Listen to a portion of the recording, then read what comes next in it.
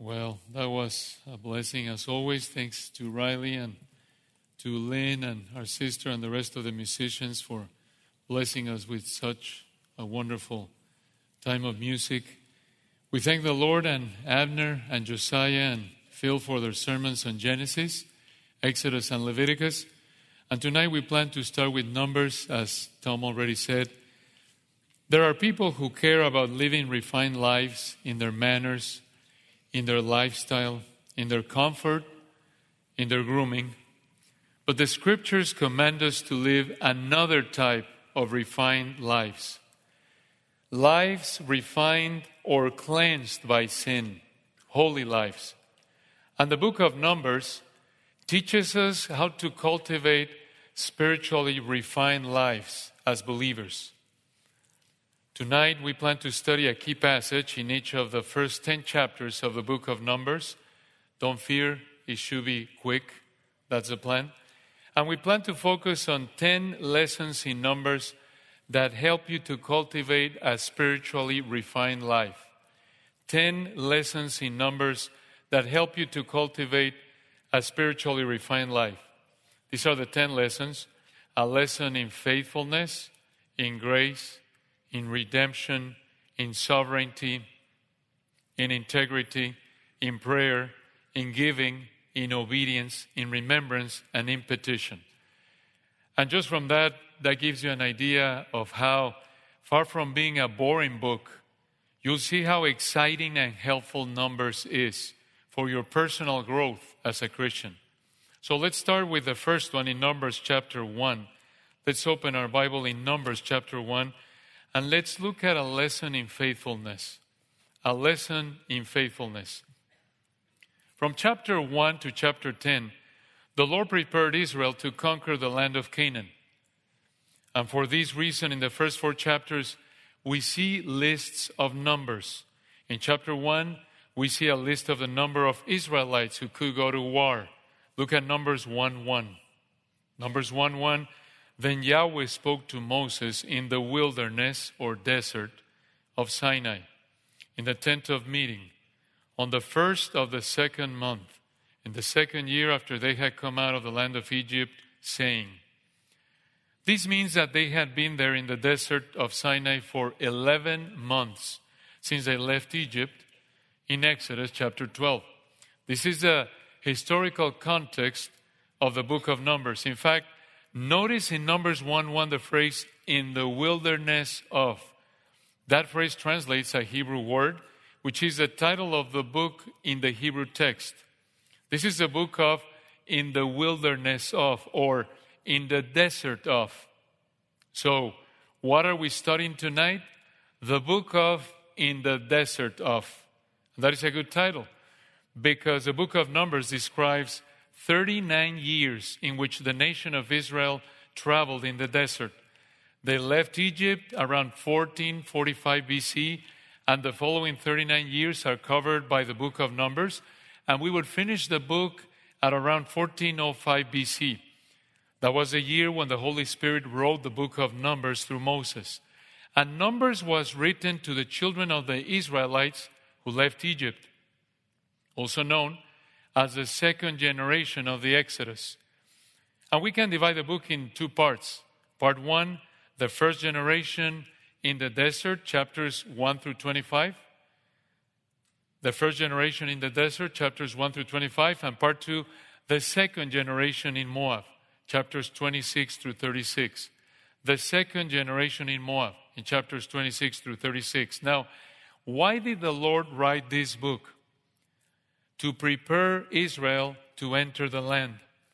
And as Abner explained to us several months ago, he prepared them to enter the land by refining them.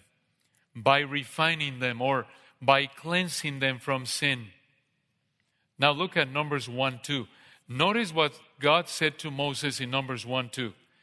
Take a census, that is, they had to count, of all the congregation of the sons of Israel, by their families, by their fathers' households, according to the number of names, every male head by head. Verse 3, from 20 years old and upward, whoever is able to go out to war in Israel. This indicates that the census was to find out which men could be part of the Israeli army. And he continues, verse 3 at the end. You, that is Moses, and Aaron shall number them by their armies. And look in verse 4, who would help Moses and Aaron to count all these men? Verse 4, the Lord told Moses, with you, moreover, there shall be a man of each tribe, each one head of his father's household. Now they do the counting in Numbers 1 and go down to verse 45. In verse 45, we find out the final count of how many men could go to war. Verse 45, so all the number of men of the sons of Israel by their fathers' households, from 20 years old and upward, whoever was able to go out to war in Israel. 46, even all the number of men were 603,550. There are people who think that these are too many men and that this is an exaggerated or symbolic number. But there is nothing in the text that indicates this. Notice that just as God said in verse 45, 20 years old and upward, we have no problem understanding this as a literal number. So also in the rest of chapter 1 and up to here in verse 46, 603,550 is a literal number. And if to this total number of men 20 years and older, we add the 22,000 Levites of Numbers 339, and we include the women and children, we end up with an estimated total, as Josiah Grumman told us a few weeks ago, we end up with an estimated total of about 2 million Israelites. Is this important? Yes. Why? Because this is a proof of God's faithfulness. How? Well, in Genesis, you remember, the Lord promised Abraham and Sarah, who could not have children, He promised them that He will give them many descendants. And in spite of living as slaves in the Exodus, in the book of Exodus, in spite of living as slaves for over 400 years in Egypt, in spite of living in the desert with so many dangers and threats, here they are, about 2 million Israelites. Only the Lord could do this. This truth should encourage us to trust in the Lord and His Word, because He will always fulfill it. Always. Not even the smallest detail of His Word will remain unfulfilled, as He said in Matthew 5:18. Now look at chapter 2. Here's lesson 2 of 10. A lesson in grace. A lesson in grace. Here in Numbers 2, after counting the soldiers in chapter 1, in chapter 2, the Lord gives the formation for the Israelite camp. Look at it in Numbers 2:1. This is how they were supposed to camp. In Numbers 2:1, now Yahweh spoke to Moses and to Aaron, saying, the sons of Israel shall camp, each by his own standard, with the banners of their fathers' households. They shall camp around the tent of meeting at a distance. Now, why camp around the tabernacle? Who manifested His presence in the tabernacle? Yahweh, the Lord. And, as Abner explained, the formation of the tribes around the tabernacle demonstrated to the nation that Yahweh was the King of Israel. Why? Because in those days, the troops of a nation set their camps around their king. Remember, that's exactly how Saul did it when he slept and his men slept around him in the book of 1 Samuel. So, in this case, the Lord used the formation of the camp to show the world, the nations around Israel, that Yahweh was their king. This was a testimony to the Lord's kingship over Israel. And it is the same with us. Not that we camp around Grace Church, although some of us would like to, but we might be removed by the police, so we don't recommend it. But as Titus 2 says, this is the principle. We make the gospel attractive by showing that our Lord is our King. And we do this by how we live on a daily basis. We show people around us who's our King by the way we live. But look at Numbers 2:3. Look at the formation of the tribes in the camp. Numbers 2:3. Now those who camp on the east side toward the sunrise shall be of the standard of the camp of Judah by their armies. Now, we would expect the tribe of the firstborn Reuben to be the first one, or the tribes that descended from Joseph, Jacob's favorite, to be the first ones. But here we see a taste of the sovereign grace of God in choosing the tribe of Judah as the first one on the list. Remember, the tribe of Judah didn't deserve this privilege. None of them did. And in one sense, Judah didn't, it was worse for them because it was Judah, the one who sinned with Tamar in Genesis chapter 39. And despite this, the tribe that descended from Judah was to be the first one. Why? Because Judah was the tribe that God chose in His grace to bring the king from. Remember, in Revelation 5, He's the Lion of the tribe of Judah, not of Reuben, of Judah. And the scepter won't depart from Judah. The king will come from the tribe of Judah, Genesis 49. And we see that reflected here.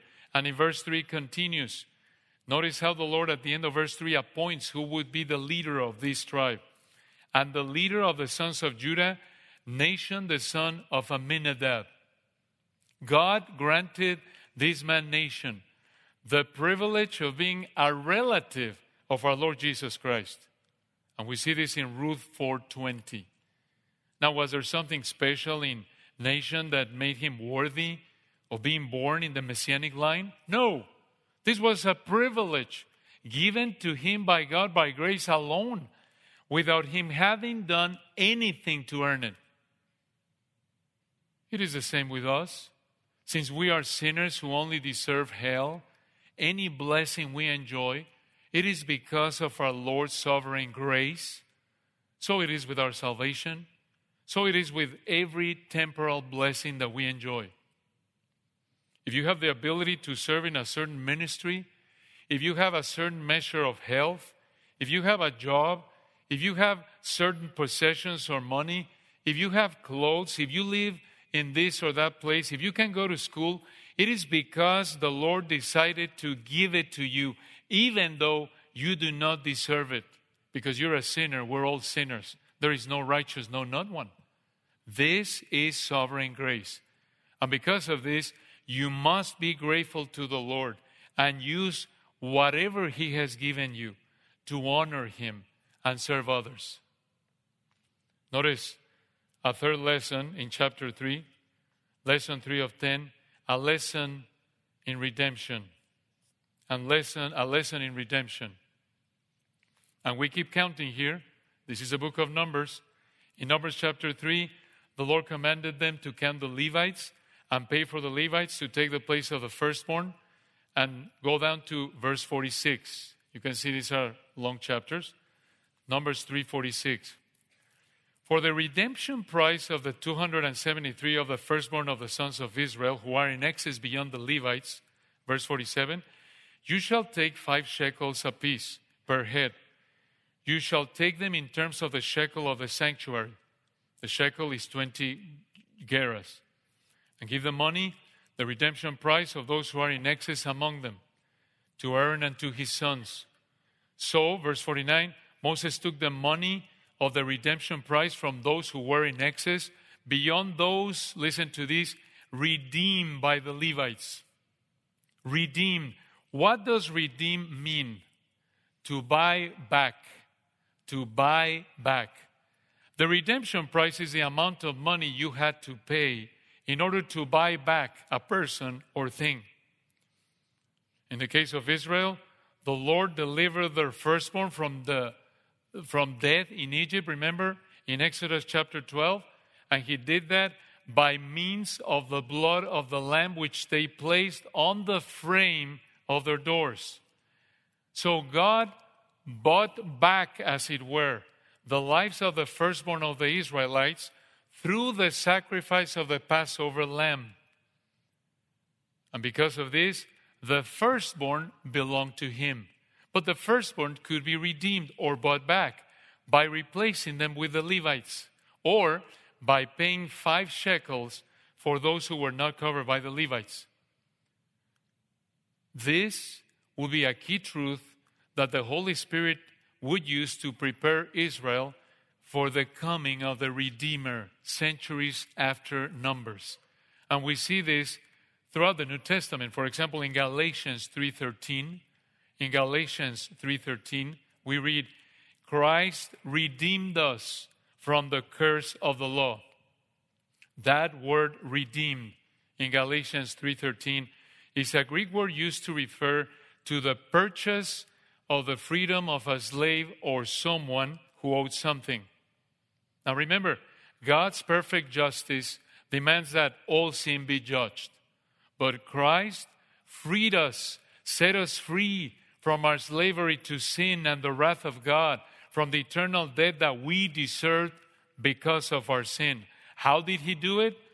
On the cross, our Lord took our place by receiving the wrath of God that we deserved, and in this way, the perfect justice of God was satisfied.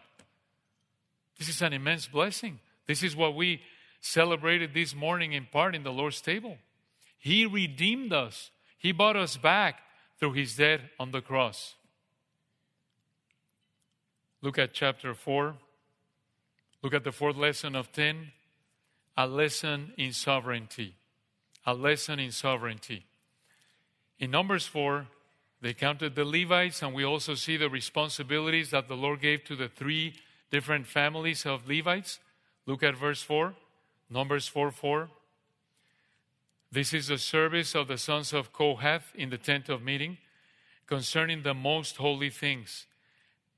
Verse 5, and when the camp sets out, Aaron and his sons shall go in, and they shall take down the veil of the screen and cover the ark of the testimony with it. Now, in verses 1 through 20, the sons of Kohath disassembled and packed up all the utensils and furniture of the tabernacle. They were the holy U-haulers of those days. And the sons of Kohath took them away.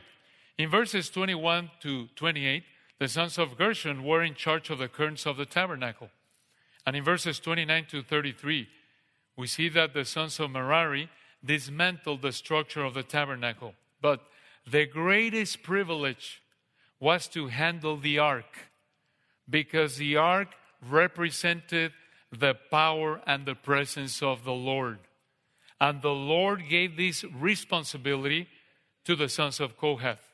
But Gershon was the oldest, not Kohath. And here the Lord chose the younger son over the older son.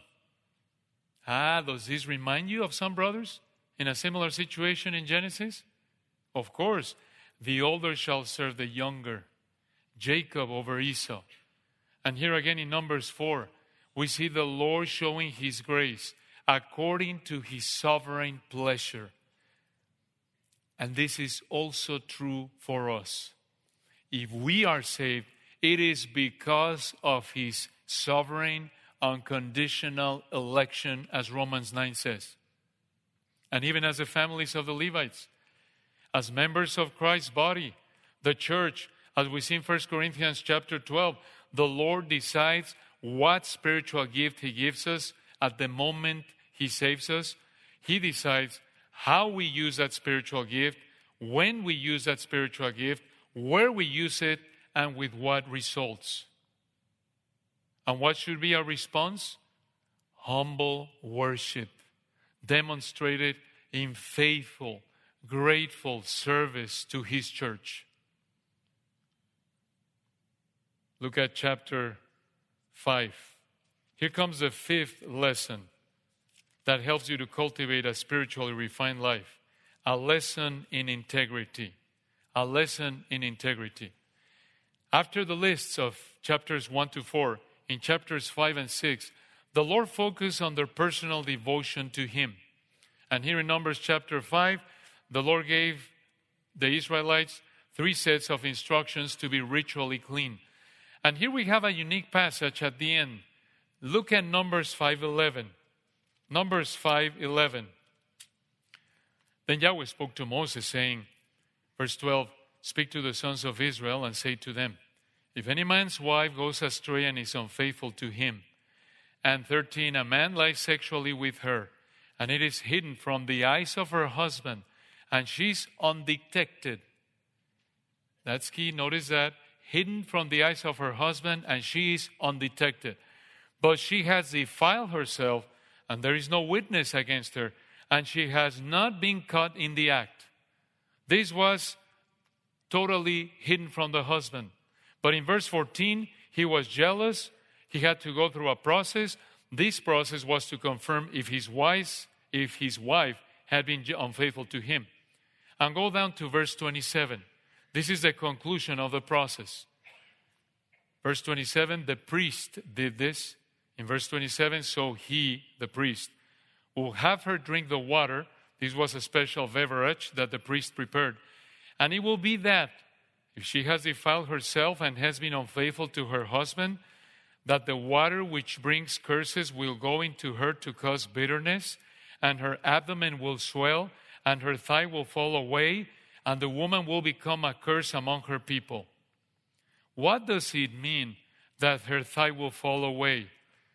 We really can't be sure, but because of verse 28, this was something that seems to be connected to an inability to have children. The Lord somehow used this liquid to bring this condition on this woman. Now, why do this only with women and not with men? Some people take this passage and say, look at that.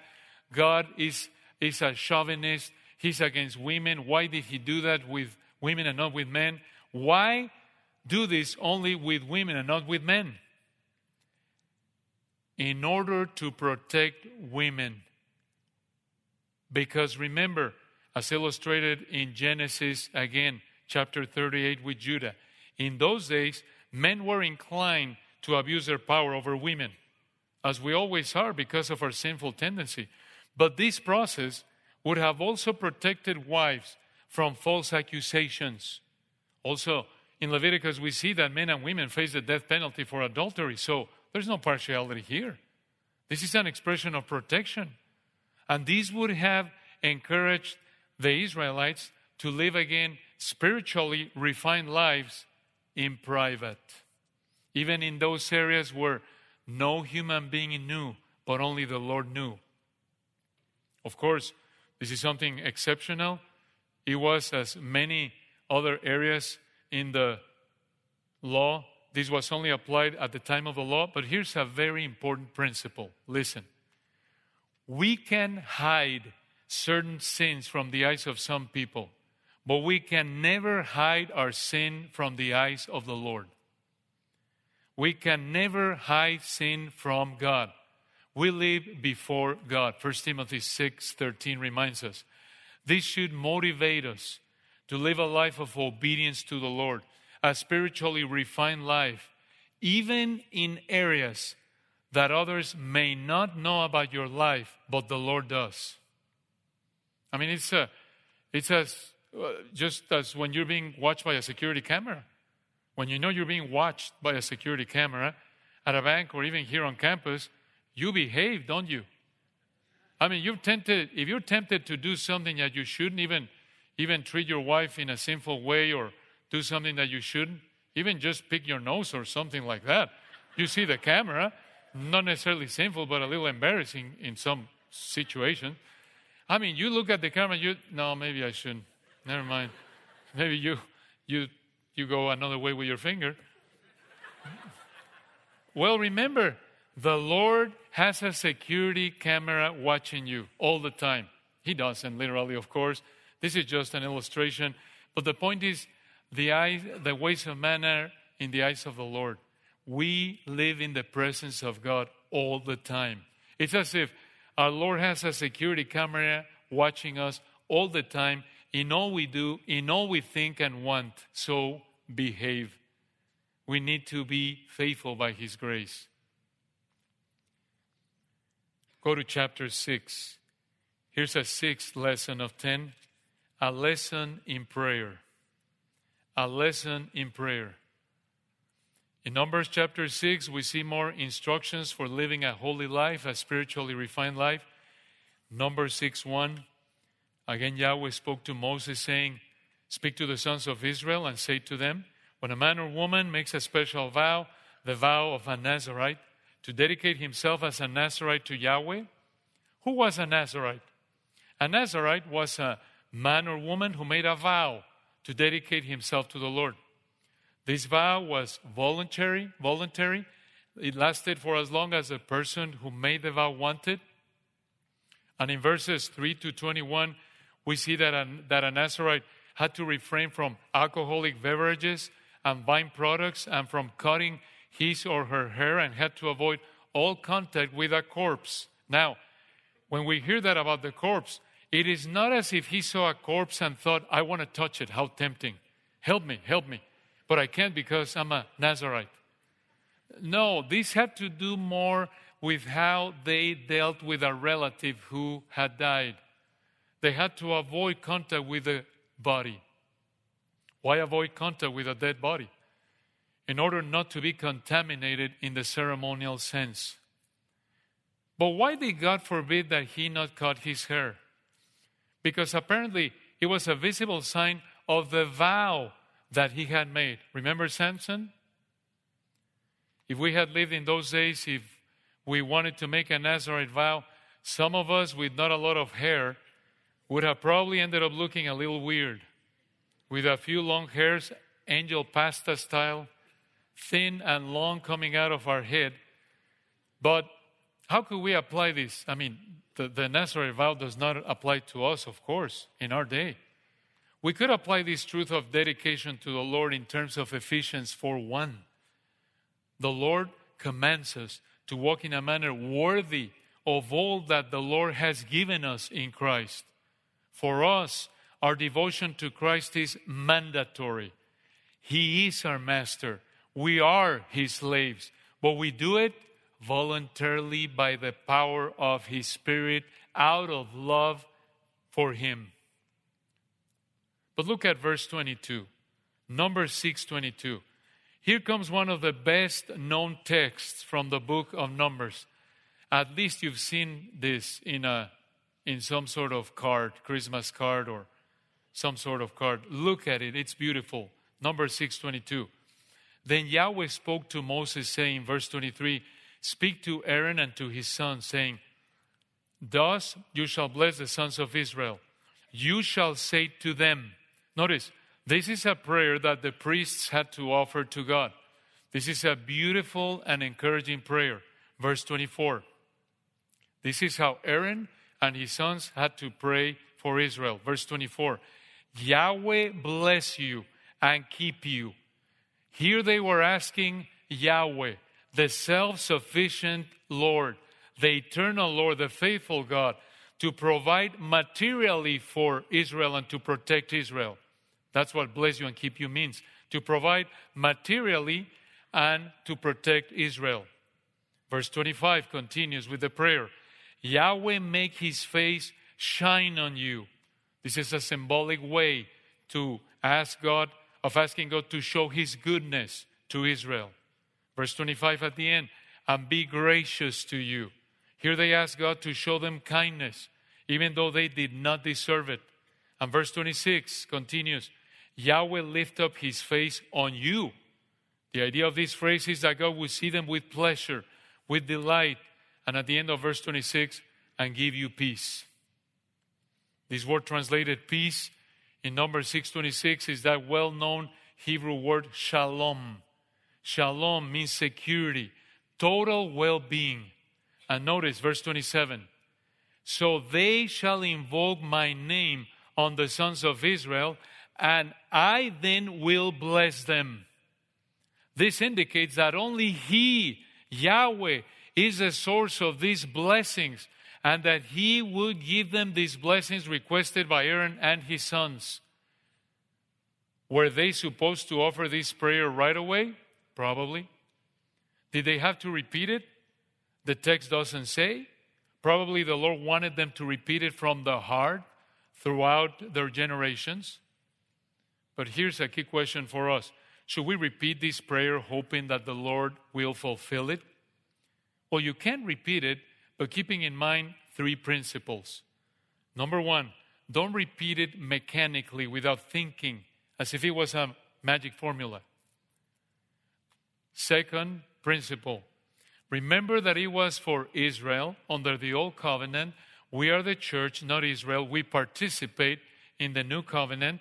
Therefore, you cannot expect the Lord to answer this prayer in the same way that he would have answered it for Israel. And third principle, it reminds us that the Lord is the source of all blessings and that he longs to give us good things according to his will, as Matthew 7:7-12 says. Remember, every good gift and every perfect gift comes from above, from the Father of lights, starting with our salvation. James 1:17. So this is a beautiful prayer. And here's lesson number 7. Chapter 7. We keep moving. Numbers chapter 7. Here's lesson number 7. To cultivate a spiritually refined life.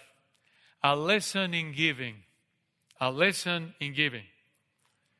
Now, with our life spiritually refined, so to speak, by the instructions in chapters 1-6, in chapters 7-10, the Lord focused on his presence among them. Numbers chapter 7 is one of the longest chapters in the Bible. It has 89 verses. 89 verses. This could be a trial for some. I mean, if you're in a hurry and you're doing your one-year Bible reading, and the day you wish you had a short chapter like Psalm 1, you come across number 7, 89 verses. But just as with the rest of the scriptures, Numbers chapter 7 helps us to understand something more about our Lord and our life as believers.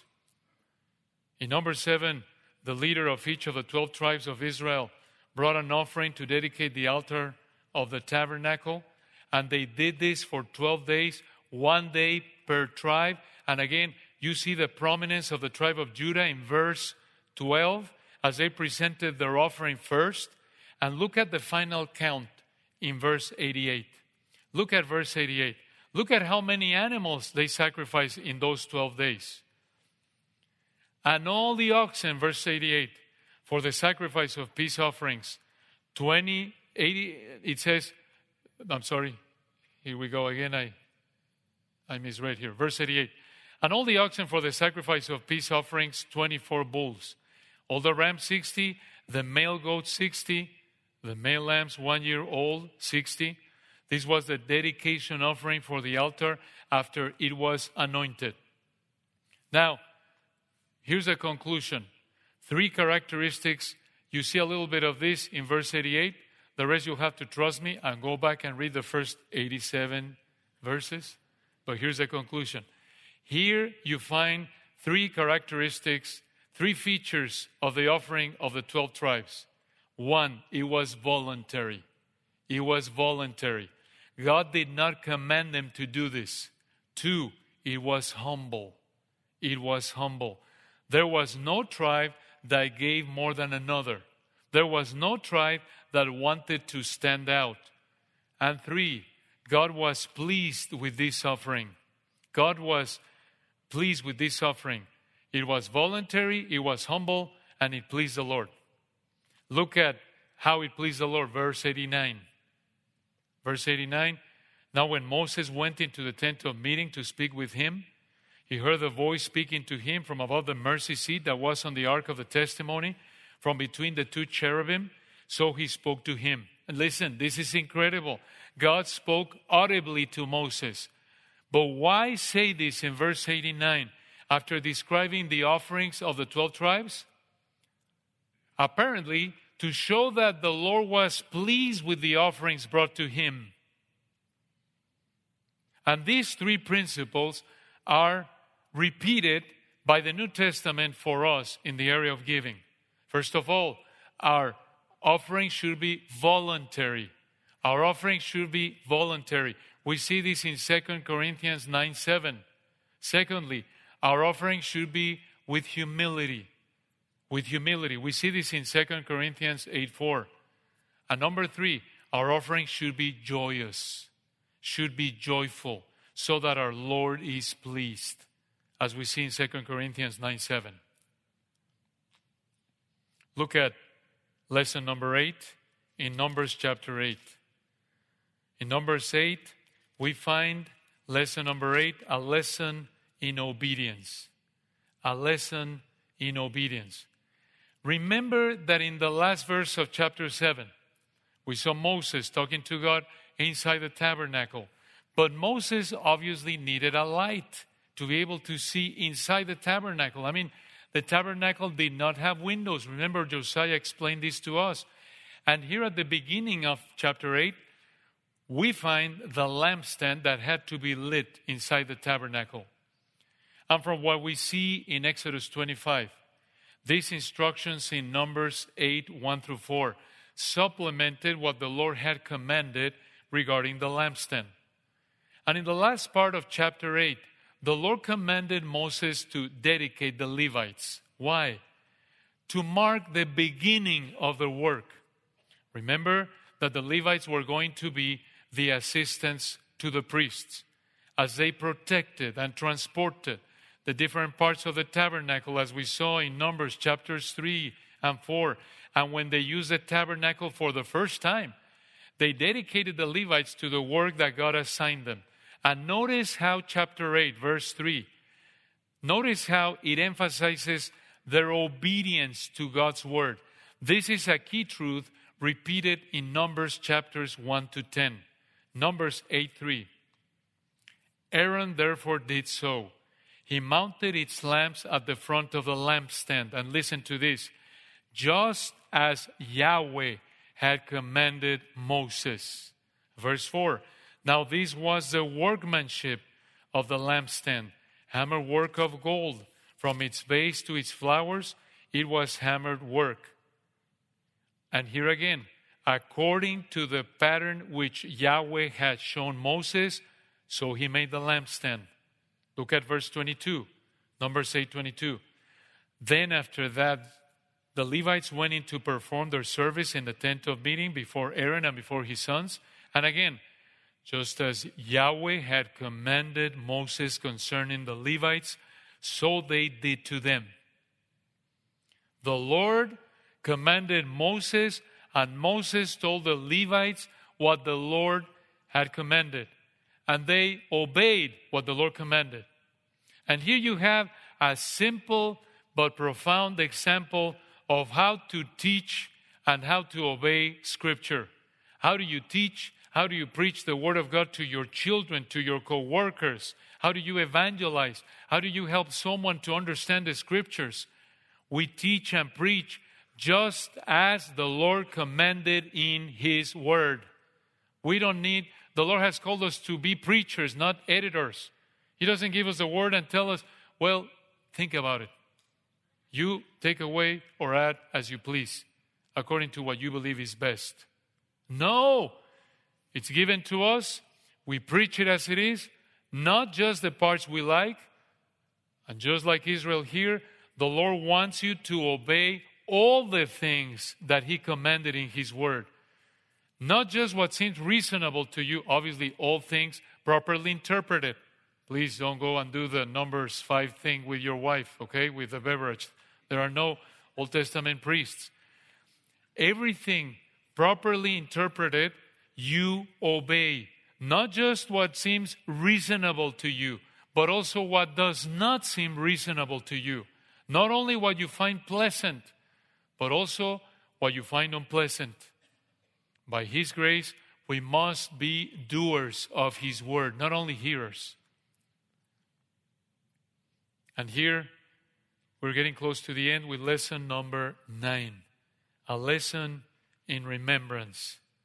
A lesson in remembrance. Numbers 9 is very important because we come to the second time here in Numbers chapter 9, we come to the second time in the history of Israel in which they celebrated the Passover. The first one had been a year before when they left Egypt. Remember, Exodus chapter 11, Exodus chapter 12. These would have reminded them of how the Lord set them free from their slavery in Egypt, how He protected them. In one word, how He redeemed them. This would have refined their thinking in order to refine their life by being faithful to the Lord. Look at verse 5. Look at their obedience in Numbers 9:5. And they celebrated the Passover in the first month, on the 14th day of the month, at twilight, in the wilderness of Sinai. And here again, according to all that Yahweh had commanded Moses, so the sons of Israel did. Now remember, our Lord transformed, as our pastor was reminding us this morning, our Lord transformed the Passover into the Lord's Supper, showing that He was the Lamb to whom the Passover lamb pointed. And just as we did this morning, every time we celebrate the Lord's table, we remember that He is the only Lamb that takes away our sin. He's the one who was pointed to by so many lambs killed at Passovers year after year, and that this Lamb, although He died to pay the penalty for our sin, rose again. And for this reason, Paul said that we should celebrate the Lord's Supper until when? Until He comes. Great truth. The Lord's table also reminds us that He's going to return to establish His millennial kingdom. And as Christians, we will be in His millennial kingdom here on earth, and we will celebrate Passover with Him in remembrance of His perfect sacrifice, as Ezekiel 45:21 says. So, every time we celebrate the Lord's table, we get a taste of the worship we will enjoy in the future with Him when He will be physically present with us in the millennial kingdom. This is a great encouragement as we come to the Lord's table every time the Lord gives us that privilege. And notice in chapter 10, the last lesson. Here's the last lesson for tonight. Number 10, a lesson in petition. A lesson in petition. Here Israel begins the trip to Canaan, to the land that the Lord promised them. In verses 11 and 12 of Numbers 10, we see that a year and a month had already passed since they left Egypt. They had been camping in Sinai 11 months, and here they begin their journey to their promised land. And look at the last two verses of Numbers 10. Numbers 10:35. Here comes a prayer from Moses. This is the Old Testament version of traveling mercies, as we call them in our day. Remember that the ark represented the power and the presence of the Lord. Numbers 10:35. Then it happened when the ark set out that Moses said, "Rise up, O Yahweh, and let your enemies be scattered, and let those who hate you flee before you." Verse 36. And when it came to rest, he said, "Return, O Yahweh, to the myriad thousands of Israel." Now, it is not as if the Lord left them. No, this was a prayer of Moses throughout the journey. It was a prayer to the Lord in order to ask Him to protect them. Moses here was praying for the Lord to protect them. Now, obviously, this petition again does not apply to us directly. We are not the nation of Israel. We are not in Sinai. We're not under the Old Covenant. The ark is not with us. But this prayer does remind us of the privilege we have to pray to the Lord and to present all our requests with gratitude and submission to Him. And He will, by His grace, protect us from fear, anxiety, worry, as Philippians 4, 6, and 7 says. And obviously the Lord will answer our prayers according to His will, according to 1 John 5:14. So, throughout Numbers chapters 1 to 10, our Lord was refining Israel. And these 10 lessons we have covered help us to cultivate a spiritually refined life. That is, a holy life. This first generation of Israelites had everything to honor the Lord on this trip. We see that throughout these first 10 chapters. They were ready. They were equipped spiritually, physically, by the Lord's grace, by His provision. Everything was going well up to here. so they did according to Yahweh. The Lord said it. Moses told the people obeyed it. Everything was going well. They were being obedient to the Lord. But starting in chapter 11, a lot of things changed because of their sin. And you can do a little bit of reading if you like to get ahead. And if the Lord wills, we'll see that next Sunday. Let's pray to finish our service. Our Father, we are grateful for your word. Never ceases to amaze us the power of your word, the power of your Spirit that in your grace allows us to desire your word, to understand it, to proclaim it. We pray that these truths will be applied to us by the power of your Spirit. Give us wisdom, Lord, to examine our lives in light of your word so that we can apply these truths to our lives. And we pray that if there's someone tonight who has not been redeemed, that you will open their understanding, that they will see that they are captives to their sin, that they are afflicted, that they cannot offer you anything but their sin, and that they don't deserve anything but hell from your hand. And at the same time that they will understand that in your indescribable love, you offer them forgiveness on the basis of our beloved Lord Jesus Christ's life, death, and resurrection. We pray that you will bring them to you on the basis of the merits of Christ, not on the basis of anything they can do, so that they can come to you in repentance and faith, begging you for forgiveness, asking you to have mercy on them. For your glory, amen.